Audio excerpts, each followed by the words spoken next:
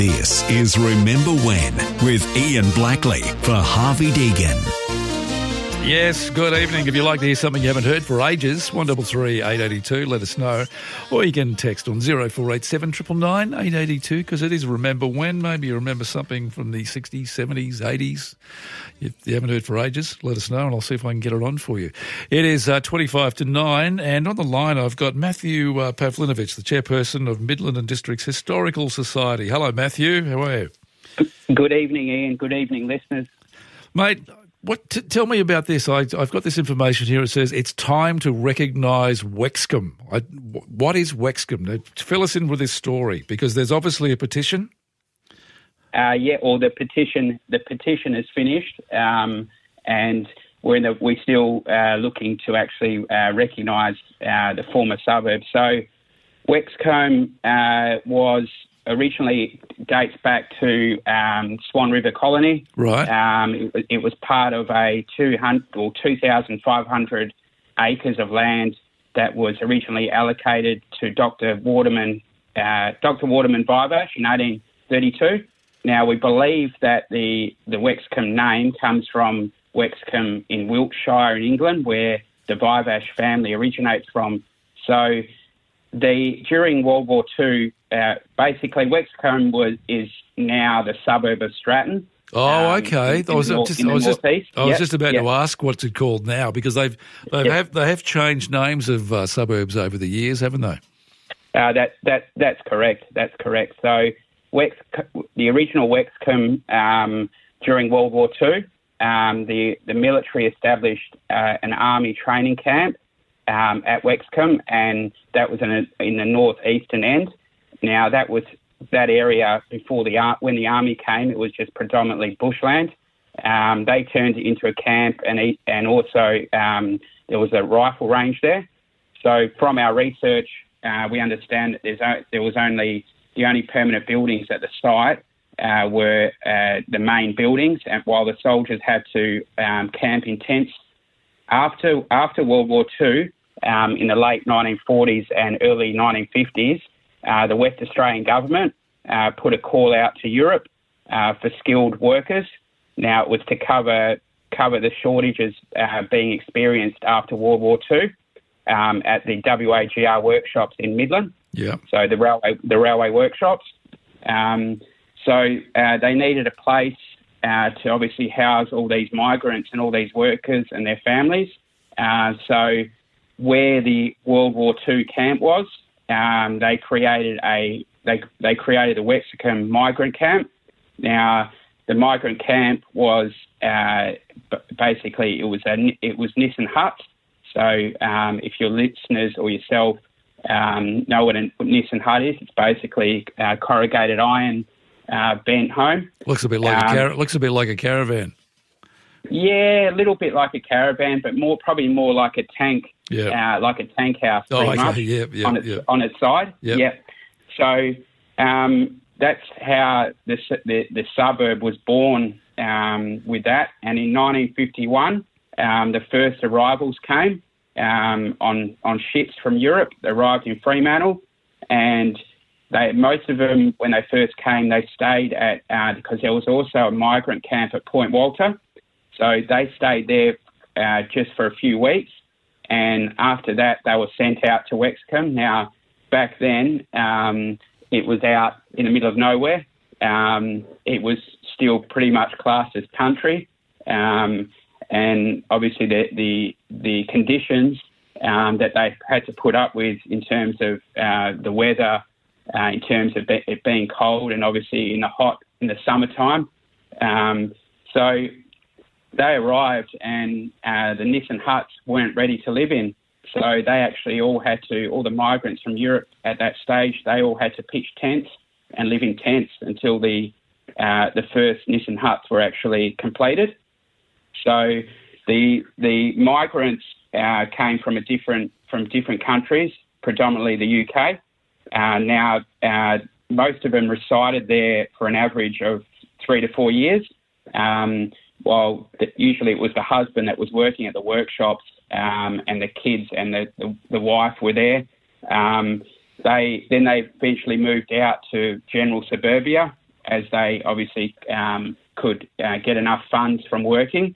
And obviously they made a contribution to our society and the development of this state through what they did. Yep. So the suburb of Wexcombe itself had a general store, post office, community hall, and it even had its own bus route to and from Midland. Oh, okay. Now there was also a lot of social activities that occurred within the small community. So they had a glee club. So I don't know if many of you know what glee is. I think that's a drama club. Okay. Yep.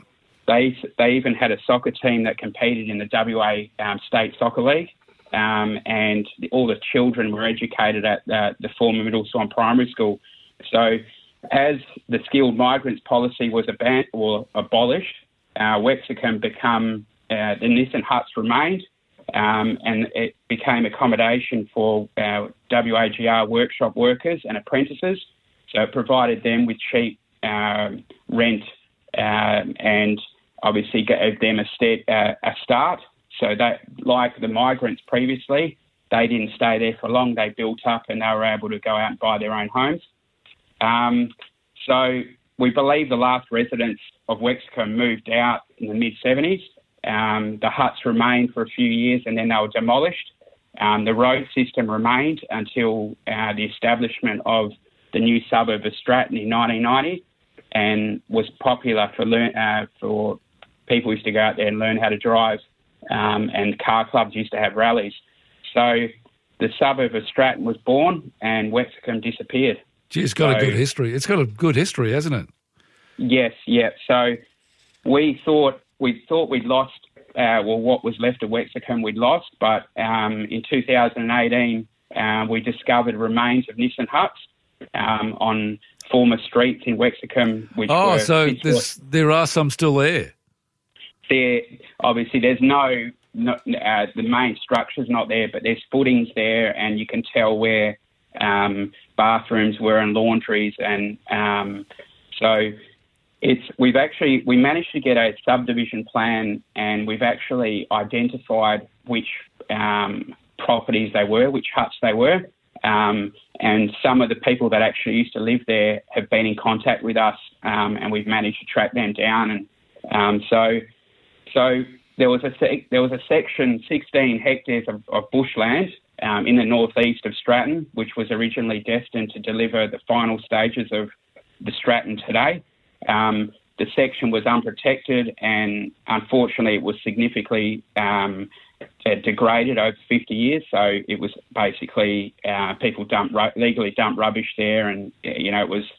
So thankfully, 2019 Parks and Wildlife announced that they'd secured the remaining bushland and they'd incorporate it into the neighbouring A-class reserve. So it's all part of the nature reserve now. Parks and Wildlife are cleaning it up and revegetating it, and they've agreed to keep the remains there. We did a petition, an online petition. We got around 500 signatures, and Parks and Wildlife supported us, and they said they'll keep it there. They'll keep the remains there. So our plan is in the future, hopefully not in the too distant future, that we'll have some sort of interpretive signage educating people on, forgotten suburb and the migrants. Fantastic. Yeah. So, it's coming along, and we had 2021. We actually held a reunion for Wexicombe former residents.